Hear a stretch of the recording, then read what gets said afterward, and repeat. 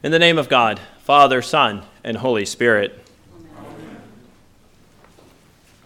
Our readings for the last number of weeks are doing a couple of different things. The gospel reading, and I would say even part of the Job readings, have been about the exercise of faith. And so the texts have been pointing us towards reflecting on faith and the kind of faith that both brings you healing and makes you whole, as well as the kind of faith that saves you. And so we have that in the back of our minds here as we move through these texts. And as Father Steve said to me just before the service, he said it's almost Advent, right? And so as we come into sooner than later, it will feel the Advent season, where we begin to think about the coming of Jesus Christ, it's probably quite appropriate that we're pointed in this direction to think about faith and he who is the basis of our faith, Jesus Christ, who we think about in particular during Advent. But the Hebrews readings, if I could be so bold as to say, are an interesting choice, I think, to align with this Job and the Gospel of Mark readings, because while we're reflecting on faith or seeing faith exercised in those readings, Hebrews is teaching us about the high priestly nature of Jesus. And we talked about that some last week with Jesus as the high priest, but as the high priest, by being the sacrifice, showed the way in which we are to be servants to all. And I do hope you took me up on my admonition last week to think about in particular how we can be serving people. But tonight's an opportunity for us to continue that discussion a bit. And that is because we continue in Hebrews, and this tonight, chapter 7. So chapter 7 is, the verses we read, 23 to 28, are doing really kind of three things. The first thing it's doing is it's telling us and continues to teach us about the Old Testament, nature of the Old Testament priesthood. And we saw that last week in last week's reading, the most succinct biblical definition probably of what the Old Testament priesthood is and what they do. And then tonight's reading in verses 23 through 25 in particular tells us that the Old Testament priests could only offer sacrifices for each and every ongoing sin, and that they themselves could only do this until they died. So it's returning back to something it's already stated, that the Old Testament high priesthood and the priesthood of the Old Testament in general was, obviously people died. These priests were going to die. And so every time they sinned or a person sinned, the priest would offer another sacrifice for those ongoing sins. And then, of course, that priest, if you will, was only going to have an opportunity to offer so many sacrifices because he in turn would die. But then the author of Hebrews wants us to know, but that's not Jesus' high priesthood. Jesus is a different kind of priest because he's always been alive, and that goes back to last week when the author of Hebrews quoted from the Psalms about Christ being the only begotten Son of God, right? And we confess that in the Creed every week, eternally begotten. There was never a time when Jesus was not. Right? And so Jesus is always alive, and of course now with the resurrection and ascension to the right hand of the Father, which we also confess every week, therefore Jesus can offer the one sufficient sacrifice for all, and he can keep doing it because he's not going to die. Right? So as the nature of his high priest is to offer this once for all sufficient sacrifice, and through that sacrifice, the text tells us, consequently, verse 25, he is able to save to the uttermost those who draw near to God through him. And the uttermost is an interesting word there, because the author of Hebrews is not disparaging the nature of the Old Testament priesthood at all. He's just saying, like, that was the way that people drew near to God. It was through the Levitical system, the Mosaic law. That is the way that people were in communion with God in the Old Testament, the Old Covenant. But now Jesus' nature, the priestly nature, makes it so that he is able to save to the uttermost, right? Because of his always alive nature, because of the sufficiency, the fullness of his sacrifice, he can save to the uttermost those who draw near through him. Not to him, not by him, not alongside him, but through Jesus, we are able to be saved to the uttermost. And I don't know, I just like that phrase this week, like saved to the uttermost. Not partially saved, half saved, 1/4 saved, but saved to the uttermost. That our confidence can be found in Jesus and his sacrifice. And we'll talk in a minute here about the nature of that sacrifice. And it's so wholly sufficient right? Because he holds his priesthood permanently, the text says. So the first thing is, again, the Old Testament sacrifice, the Old Testament priests were of this sort because they were humans and they were going to die. Jesus, as the great high priest, is of a different sort because he's not going to die. And then that leads the author in verse 26 to offer 5 characteristics of Jesus' high priesthood. And again, last week in Hebrews 5, right, we've skipped ahead a couple chapters, but seeing this as a consistent teaching, we had the 5 characteristics of the Old Testament priesthood. Now we get 5 of Jesus' high priesthood. First, he's holy, right? And I think that probably goes without saying when we think of it in a moral sense, if you will, or a sense of Christian growth. Like, yes, Jesus is holy, but holiness means more than that in the biblical context. It always means set apart for use. It's just like this credence table. We set it apart, right? We will now have to bury this credence table one day when the time comes when Adam and I are long gone and our great-grandchildren say, that table's just broken, it can't be fixed anymore, and we don't even know who made it anyway. And so, poor James and Adam won't care, they'll be in glory, but that's what we do with sacred things. We have to bury them or burn them if you didn't know that, because they've been set apart for God's use, and so we can't just take them and use them for any old use anymore. And so Jesus is holy. He's been set apart. He was set apart. That's the very nature of the mission of Jesus, right? When he is sent to earth, incarnate, eternally begotten Son of God, incarnate in human form, he was set apart for a sacred mission. So Jesus is the holy high priest, set apart for this purpose. He's innocent. That's getting more to the sinless nature of Jesus, that though he was a man like us in all ways, yet without sin, he was innocent, he was sinless. That is not true of the Old Testament priest. They would have to offer sacrifices for themselves, not just for the people, but for themselves. When they offered a sacrifice for the sins of all people, right, on the Day of Atonement, that was their sins included as well. Jesus, on the other hand, never offered himself up for himself, right? That's why he could be both priest and the sacrifice, which again we'll talk about in a minute. So Jesus' high priesthood is one of holiness, set apartness, his innocence, that he was sinless, unstained.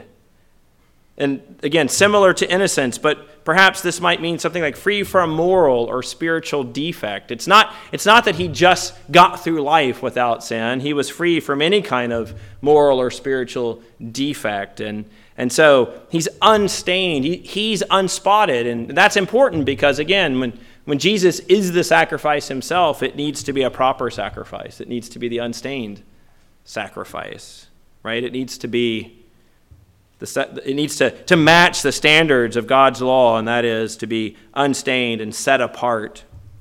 And then we're also told that he's separated from sinners, right? And I think what that might mean, and one commentary said, that means that our ongoing sin has no effect on Jesus, right? The fact that you and I continue to sin does not affect Jesus in his high priestly nature, because his human nature is now totally transformed by the divine life, right? When he is called up to sit at the right hand of God, his human nature, which again was like ours in all ways, has been transformed by the divine life, that though he is still in human form, Jesus is not prone to sin at this point.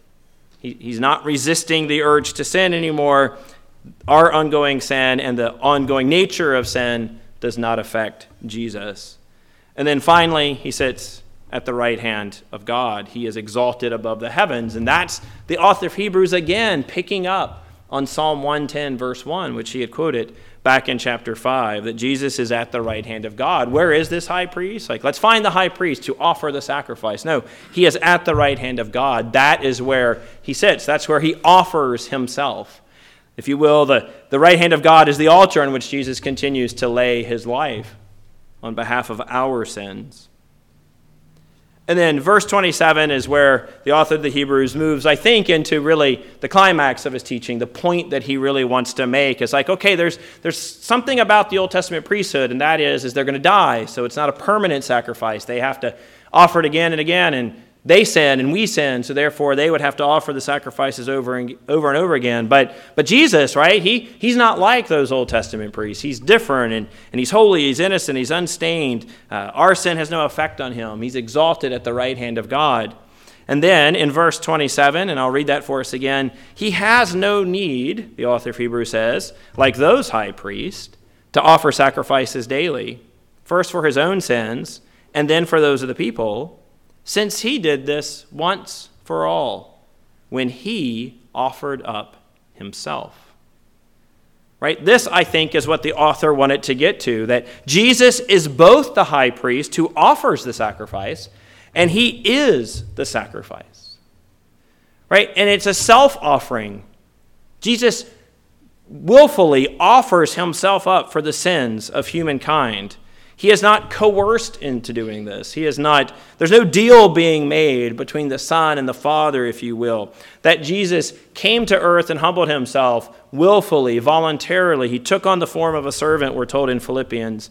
And now that he has done that, when it came time to go to the cross, when he set his face towards the cross, and if you remember, we read that moment in the Gospel of Mark, right? He does, a lot of Mark at the beginning, about half of it is Jesus doing these things and saying, don't tell anyone who I am, don't tell anyone who I am, don't tell anyone who I am, right? Then he does that kind of half healing with the man who's blind, right? He kind of half heals the man, and what do you see? Like, oh, a tree. He's like, no, actually, let me finish the job, and that's people, right? So, I mean, again, don't need to talk about kind of that half healing or why Jesus does it in two steps, but from then on out, he begins to talk about his death, that he's going to Jerusalem to die.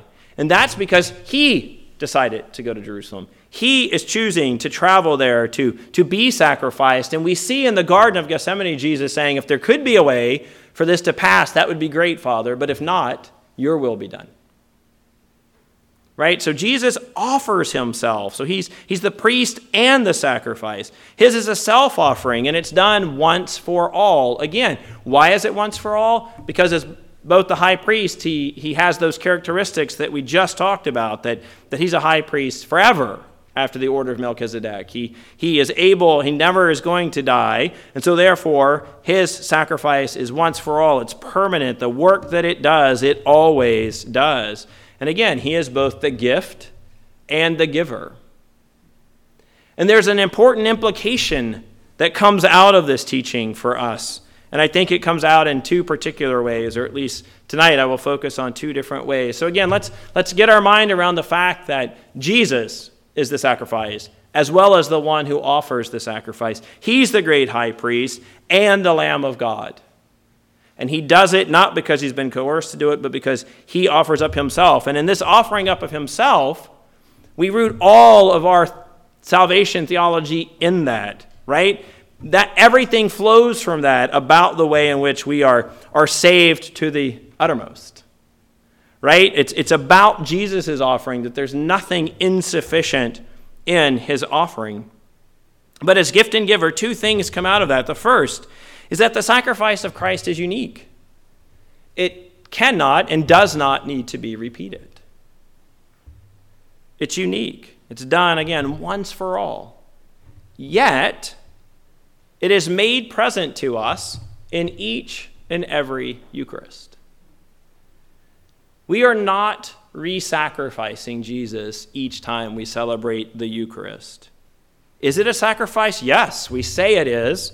I say it is, as the priest in the liturgy, but we are not re-sacrificing Christ. And I promised you last year that I promised myself that this Maundy Thursday of 2019, I was going to teach on the sacrificial nature of the Mass. So I'll save that for then. Maybe I didn't promise you that, but in my mind I promised you that. And so there it is. I've now made it public if I haven't already. And so to think about it as the way we talk about sacrifice. But again, Jesus' sacrifice is unique. So what we do here week in and week out is not adding to what Jesus has done.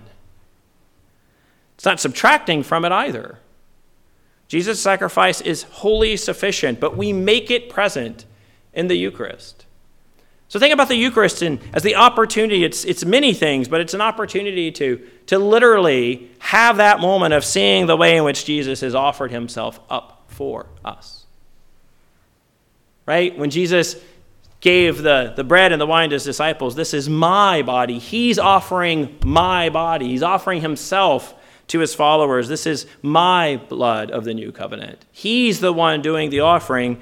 We are simply making that present now by using as closely as we can the words of institution that Jesus gave us, or at least record it for us, in particular in 1 Corinthians chapter 11. So again, although that once for all sacrifice has been done, what we do makes it present to us each and every Eucharist. So lest you think we're doing something that adds to what Jesus has done, we're not. We're just, again, making present that one offering. The second thing is the one unique priesthood of Christ is also made present to us through the ministerial priesthood, in such a way as not to diminish the uniqueness of Christ's priesthood. That you call me priest, that I have been set aside by God and ordained to the office of the priesthood, does not diminish from the priesthood of Jesus Christ. I participate in the priesthood of Jesus Christ, but yet we all participate in the priesthood of Jesus Christ in the ways in which God has called us to do that. But when I or Father Steve stand at the altar and offer the sacrifice of Christ on behalf of the church, we are standing in the place of Christ. We are making his high priesthood, again, that has happened and continues to happen, because Jesus isn't just a once-for-all. I mean, it is a once-for-all offering, but I mean, it's not like he did it in the past and now it has these ongoing effects. Jesus' offering is always, it's ongoing. His offering of himself is continual. And so Steve and I represent Christ to you in that way when we offer the Eucharistic feast on your behalf. And again, you've heard me teach this. This is why you must say the amens. Right? This is your way of participating in the liturgy. This is not a show. It would be a bad one if it was, at least with me as the celebrant. I mean, it's not a show. It's not something we stage, right? Instead, it's what we do out of obedience to Christ. And your responses are your way of being involved in that, of exercising your share in the priesthood of Christ. And Steve and I exercise ours by being the presiders, the celebrants, if you will, in the liturgy. And so I can't, say it more clearly. Nothing about our priesthood diminishes the role of the laity. But at the same time, we should not mistake the roles of priesthood and laity. Right? That God has called Steve and I at this point, and maybe a host of others in this parish, to be priests in his church. And so we have to live into that calling. We have to live in to what God has done. And so when we celebrate at the Eucharist, when we offer absolution, when we hear confession assure you of God's forgiveness by absolving you, we do that on behalf of Christ. We do that because we participate in the priesthood of Jesus Christ. And this is what the author of Hebrews wants us to see, right? That there's this ongoing effect of the work of Jesus Christ, that we do not think of Jesus' self-offering as something he did back there on our behalf, but instead we bring it into the present at all times. We bring it into the present not because Jesus needs to be re-sacrificed or that his sacrifice was incomplete, but we bring it into the present by way of the Eucharistic table in order to make explicit the work that Jesus has done. And so this is a sign that you've been saved to the uttermost if you come to God through him. And so in other words, the Eucharist is also a moment every week for us to recommit ourselves to the calling of Jesus on our life as believers. Right? We don't have to think as like, I got saved at this point, but we can think about the way in which we are being saved at all times and how each Eucharist is a reminder of the opportunity to celebrate that work that God has done for us and done to us for that matter. And so as we begin to point ourselves towards Advent, because Father Steve is right, it is going to be here soon. As we begin to point ourselves towards the gift of Jesus Christ in the form of that baby in Bethlehem, we also have the opportunity to think now about the other end of the story, which of course is always also there in the beginning, that Jesus, as the adult who offered himself as the high priest, has affected and made possible our salvation. And so please, this evening and every evening as we celebrate the Eucharist, say those responses, say them heartily, exercise your priesthood as Father Steve and I exercise our ordained priesthood. But mostly let us do this because it points us to Jesus, the great high priest who has offered the sacrifice of himself once and for all. And as we do that, be assured that we draw near to God, reminded that we are saved to the uttermost. In the name of God, Father, Son, and Holy Spirit.